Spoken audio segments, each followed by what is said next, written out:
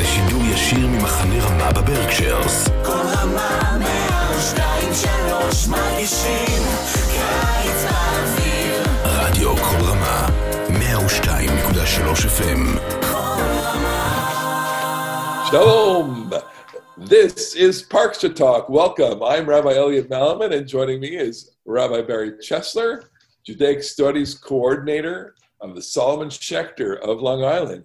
Rabbi Jeremy Kalmanowski, he's the senior rabbi at the Congregation Anshe Chesed in New York, the epicenter of the coronavirus epidemic right now. Gentlemen, it's great to see you again. If you want Torah in the time of the virus, we got you covered. Yesterday I saw an article called Rav in the Time of COVID, yeah. Whatever. So actually, our method for dealing with homebound people, we call it AC kavod. So the answer to COVID is kavod. Exactly. Well, just to remind our viewers and listeners, this program originated at Camp Ramah in the Berkshires, and we want to say to everyone on the Camp Ramah in the Berkshires website watching us, hello, shalom. It's great to talk to you. Great to see many of our campers, many of our former campers who are now have graduated, many of our fellow staff members. We're so delighted. And of course, to our various communities in Highland Park, New Jersey, in New York City, and on Long Island who are dipping into some Torah, the best Torah in Dutchess County, but it's also the best Torah on Facebook, on the web, anywhere. It's the best Torah discussion.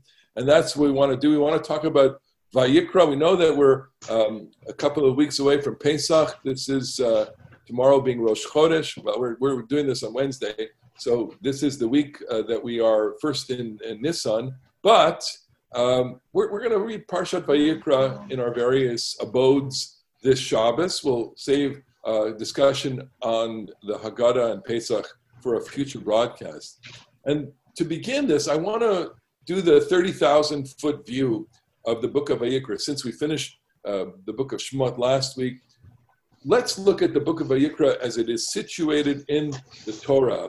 And we'll talk to Rabbi Kalmanowski first. Can you zoom us out from the book of from the Torah and tell us what are the great themes of Vayikra and why is Vayikra so important to you? Yeah, I love this book. You know, a lot of times when you ask people, you know, of course, people love Breshit, and they love the great narratives of Breshit and the great, exciting themes of Shemot, and Devarim ends on such a high point. All those are true. Vayikra is, you know, where its place is in the Torah? The center.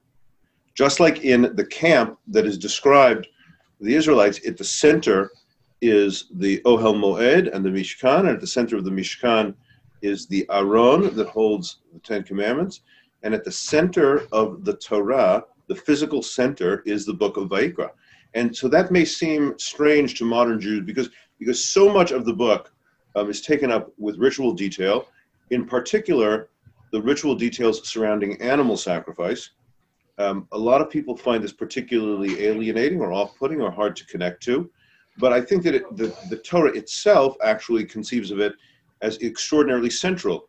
So I would note that the whole latter section of Shemot is about creating the sacred space in the Mishkan. And Vayikra, one of its major themes is, well, what do you do in that sacred space? You have ritual. So I think that, to me, Vayikra represents the art of ritual practice of Judaism.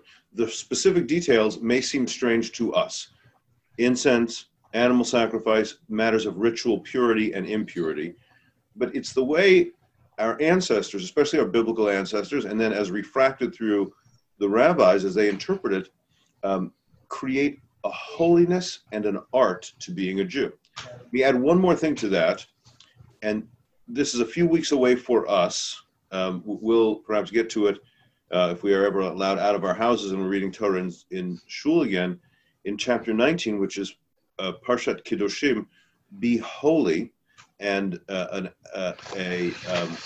particular, an excellent academic researcher called Yisrael Knoll wrote a book called The Sanctuary of Silence, in which he argues that the different voices in the book of Vayikra The main one, which we academic readers call P, the priestly author, there's another one which he calls H, the voice who speaks of holiness being located primarily not in the acts of the priests, but in the community, speak to the entire Israelite community and teach them to be holy. And to me, that sums up at the 30,000 foot level, at the micro level, we're talking about kidneys and fat and bones and blood. Which we'll talk about. At the macro, we'll get to that. At the macro level, it's about the art of how to live as a holy person, worshiping and behaving with your fellow human beings in a holy way. Rabbi Chesed, So just to add to what Jeremy said, when he mentioned chapter 19, I thought he was going to mention the verse, V'ahavta l'reacha kamocha, which the rabbis locate at the precise center of the Torah. So it's striking for us that in the midst of all this ritual, that it brackets the command to love your neighbor as yourself, because the ritual is in service to the community. And it's how we live that is going to determine how we approach God. And if we think it's only about sacrifice or only about community, God will be missing. We need both together. I think I want to just underscore this, that Vayikra represents the hardcore of the Torah. Vayikra is itself the real essence. I mean, it's the it's the earthiest. It deals with blood. It deals with guts. It deals with everything. But as we said, it also deals with be holy. And I think Rabbi Chesed is correct in saying that the center of Vayikra, more or less, is that chapter 19, the holiness code, which itself is it represents the themes of the book. Okay, let's now look at some of the critical pieces in this parsha, and it's the first verse. First of all, "Vayidaber Hashem elav me'ohel moed, daber al bnei Yisrael v'amarta lehem adam ki yakriv mikem korban," talking about a sacrifice. So, Jeremy, take us into the world of sacrifice, and help us understand, if we can, some of the dynamics, the anthropology, some of the feelings that you have, and I'm sure both of us will respond in our own way to what you say. Go ahead. Yeah, it's a hard, I think, matter for excuse me, contemporary Jews. COVID-19 you're suffering from. I took a test, negative. I do not have COVID-19. So e-kavod. I am blessedly, at least for the short term, e-kavod. I'm still coughing though, so it's not so great. But I've never seen an animal being sacrificed.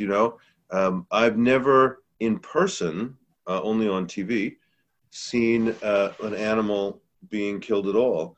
And so I think the blood and guts and the smell and the physicality that our ancestors no doubt took as part of their daily lives, something that's completely not in my radar screen. I don't know what it was like. So there's a certain distance that even I think a kind of sympathetic interpreter just doesn't get. But I think that sacrifices speak to me on a couple of levels. First of all, in my own religious life, I think that to be a religious Jew, in my conception, is to dedicate and devote one's life to a holy path. Hekdesh, lahakdish, is to dedicate in Hebrew, and to make holy, to make sacred. And the English word that fits that is sacrifice. We talk all the time about sacrifice, meaning, oh, I gave up this or I gave up that. I sacrificed, to achieve this end. I sacrificed, and I sacrificed my money. Well, that's, I think, an overly narrow use of the term. I think sacrifice means the thing which makes sacred. It's something that goes from being, just a sack of flour in my closet to being a mincha that I offer, a cake that I offer on the altar, and goes from a goat being in my herd to being something that I offer and I give. So sacrificing to me is not about what I lose or what I give up on, but what I dedicate.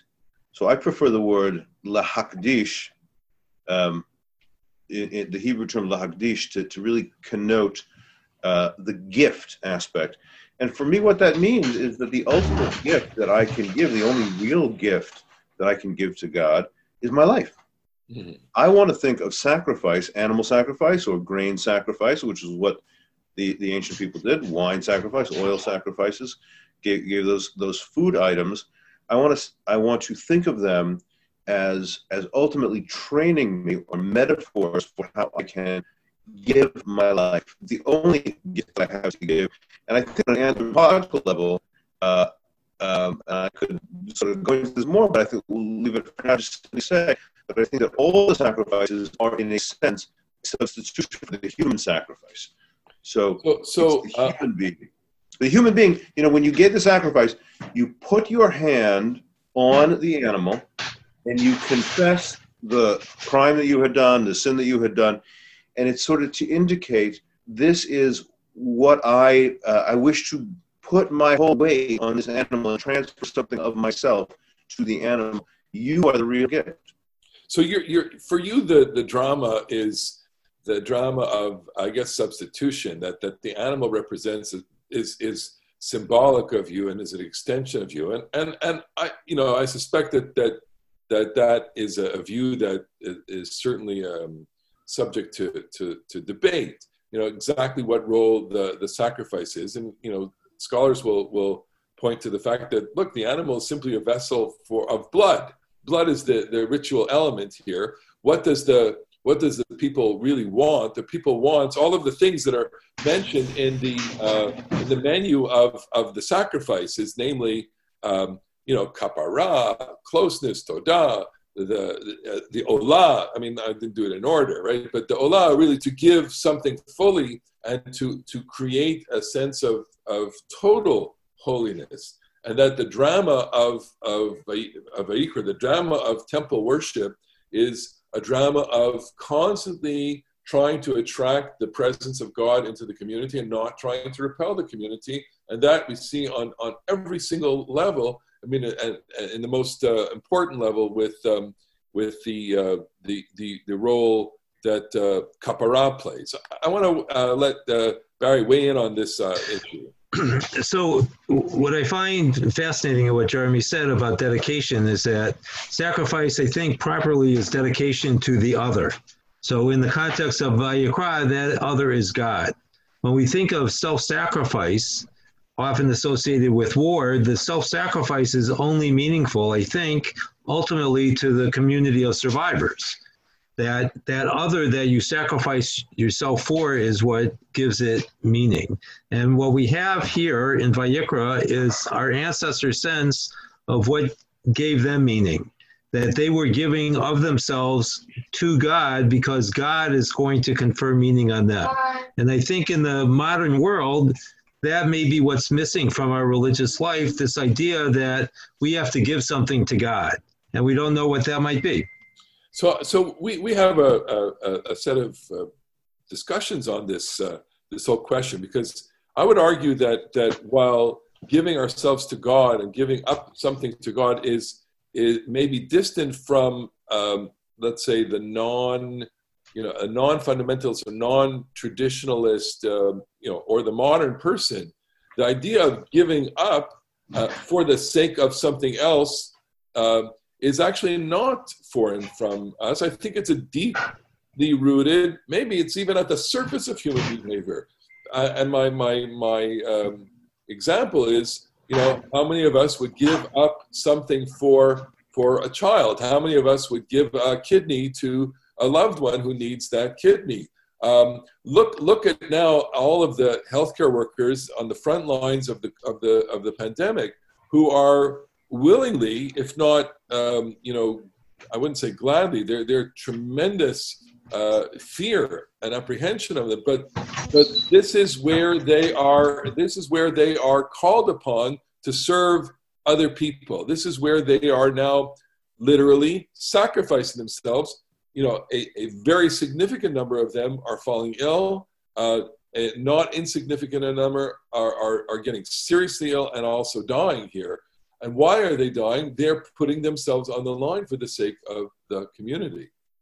That's a really profound modern analog. I mean, you know, I remember a few years ago when there was a tsunami in Japan and the Fukushima nuclear reactor was badly damaged. And in a great sense, I remember reading at the time, I think it was in the New Yorker, about one of the workers who, in an enormous sense of duty and honor, I promised to do this job, and I'm going to do this job, went in and began cleaning up, you know, the irradiated water or whatever it was. Physicians similarly have, by you know, dint of their training and expertise, everybody is obliged to be in the midst of pikuach nefesh, saving a life.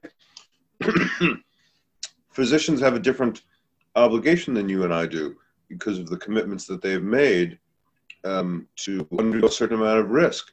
And if physicians have the ability to heal others, they take on those risks to do that mitzvah. And it is a truly noble and very inspiring, unselfish, fundamentally generous human quality. You know, you talk about Elliot, the just instantaneous agreement that they would make to give an organ for one of our children, and we all know people who have given up organs for strangers, and it's an astonishingly noble, inspiring piece of human generosity. It restores your faith in humanity. You say, "Look, I'm responsible for you, even if I don't know you, and I'm going to help you." Yeah, I think that dynamic is at work here on some level, and of course we're feeding into it. Look, I think about Jewish life in that way. Most of us, we have. I don't want to make this in any way equivalent, but we have put our kids through day school. We have put our kids at Ramah. We have made certain quote sacrifices, albeit nowhere near. In terms of life, but the willingness and the degree to suspend certain things for other things that have more value, that is the dynamic of sacrifice. And a person who lives fully in this life is constantly engaged in that dynamic. Rabbi Chester. So I keep coming back to this idea that our ancestors are making sacrifices to God. And perhaps the meaning of the sacrifice is that this is how they draw God into their lives. By giving God these animals, by burning them, by eating the sacred portions, by leaving what there is to God, that our ancestors were able to create a life where God was present. I was struck, Elliot, that you were talking about the sacrifices of the healthcare workers and other people that these are great sacrifices, but there's also the quotidian sacrifices that we make day by day just to get through the day, right? The sacrificial system in the Bible is not meant to be a one-shot deal. It's not just at the holy days. It was a daily experience as well. So there's the grand sacrifice recognized by the tradition, as well as those daily sacrifices, which is how we navigate a day where we expect or desire God to be present for and with us. I think, one tiny example here. Maybe if we're still having these conversations in a couple of weeks, we can come back to. This is the book. I mean, of course, Genesis talks about Abraham's circumcision, but it's in this book that it becomes a mitzvah to all generations of Jews to have a little bit of flesh and blood on their male children. And for ancient people, this is a small kind of symbolic human sacrifice. Not insignificant. I think Brit Milah is probably the closest a modern Jew gets to this notion. And here I want to go to I guess I wanted to say the anatomy of sacrifice, but what is perceived, what one can perceive in the act of sacrifice is that you are standing next to the individual. It would probably be the Kohen, unless it's the Korban Pesach, which is something that you do on your own, and you become a kind of Kohen. we'll talk about that, I guess, in a future time.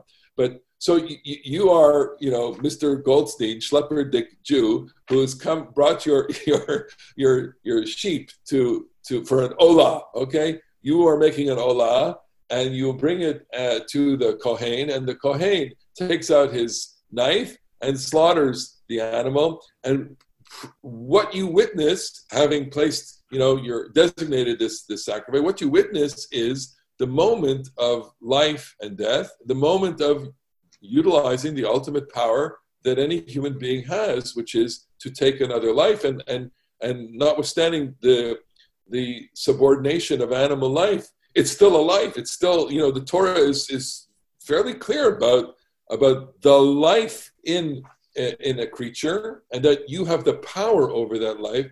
And so what the individual is witnessing is the use of an ultimate power.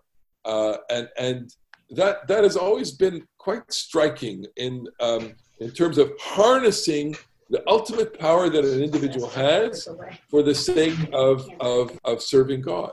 I don't know if you want to try and react to that. It was very well said.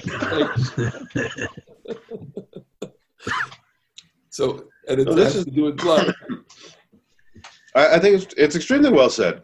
Everything that is holy in this book is a nexus point between life and death. When things are in the sense of ritual purity, we tend to think that somehow means clean. Well, that's not exactly, it's not about clean and dirty. I think it's really about orderly and disorderly, or too electric. So I think that these moments are about the crossing of life and death, when life comes into the world or goes out of the world, and that's human life par excellence, but animal life, animal life as well. There's an Agadah that is a part of Jewish mythology, is that there is Beit Hamikdash Shel Mala Mechuvan Beit Hamikdash Shel Mata. There's a temple of heaven and a temple on earth, and they're just, so to speak, aligned. And what goes on in the Beit Hamikdash Shel Mala? The Archangel Michael, the Kohen Gadol, he sacrifices the souls of the tzaddikim. And to me, that's just this intense image, not sense of sacrifice as punishment, but that the Beit HaMikdash holiness on high is that people have lived lives that make them worthy of the sort of cosmic altar.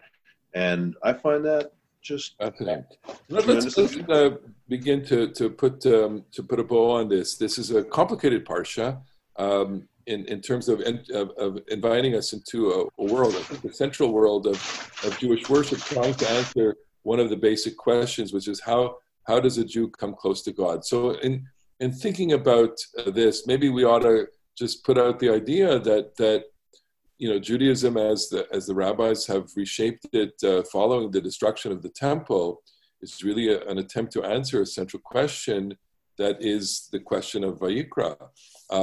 What do we want to offer our viewers, listeners, and our campers, our former students, our present students, in terms of how do you answer the question, how do you get close to God with this kind of language? What kind of language do we need to create with this in terms of ritual? I don't know what So I like the very first verse of the book. Vayikra El Moshe Vaydaber Adonai Elav. So God calls and speaks, and our task is to listen, to separate between the calling and the speaking, and to somehow be able to hear the voice of God. We've all lived a very different life this last week or so from the life that we lived before. It's a state of great disruption on many different levels, and things that were clearer are no longer clear, but on the other hand, things that were not so clear have perhaps become clarified. And the question will be whether this experience makes a difference for us. And I think that we need to learn how to listen again and listen anew for the voice of God? Rabbi Kamenowski. I'm going to go with the word give. Mincha, the word mincha is the name of a certain kind of sacrifice, means a grain-based sacrifice. It's the generic term for gift. And the sacrifices that we make are gifts. As both of you pointed out, they are this sense of the religion is based on here's what I have to give. So I would say that getting close to God is to be a giver of yourself in worship, but also interpersonally. I think that giving and generosity, and then in response, gratitude to what is given to you, those are to me super primary, central religious emotions. So I occasionally want to quote a certain rock and roll singer from New Jersey. So he's got a great song which he says, just cut to the chase, and says, give all the love that you have in your soul. So that's it. Give love. So I guess since we're all choosing a word here, I'm going to choose Adam. Adam. It's in verse 2. The B'nai Yisrael v'amarta aleim Adam. To be a human being. I think a visceral, elemental, essential, core aspect of human being is sacrifice. It's knowing that your life is part of a context and that you yourself can attain a certain amount of worthiness in your life by devoting it to something higher and something other than yourself. And I think that this is a good place to put it, because we're all collectively engaged in that, in a social responsibility. Now as we sequester in our homes, isolating ourselves, we're devoting in no small way to a larger group, as we hope everybody in our communities is. So we want to say Shabbat Shalom to our viewers. Shabbat Shalom. Lots of bracha. Keep healthy. Wash your hands. Have a nagila to your hands. Stay spiritual. Stay connected. Take care of each other. We'll get through this together. Shabbat Shalom. אתם מאזינים לשידור ישיר ממחנה רמה בברקשיירס. כל רמה 102.3 מרגישים קיץ באוויר. רדיו כל רמה 102.3 FM. כל רמה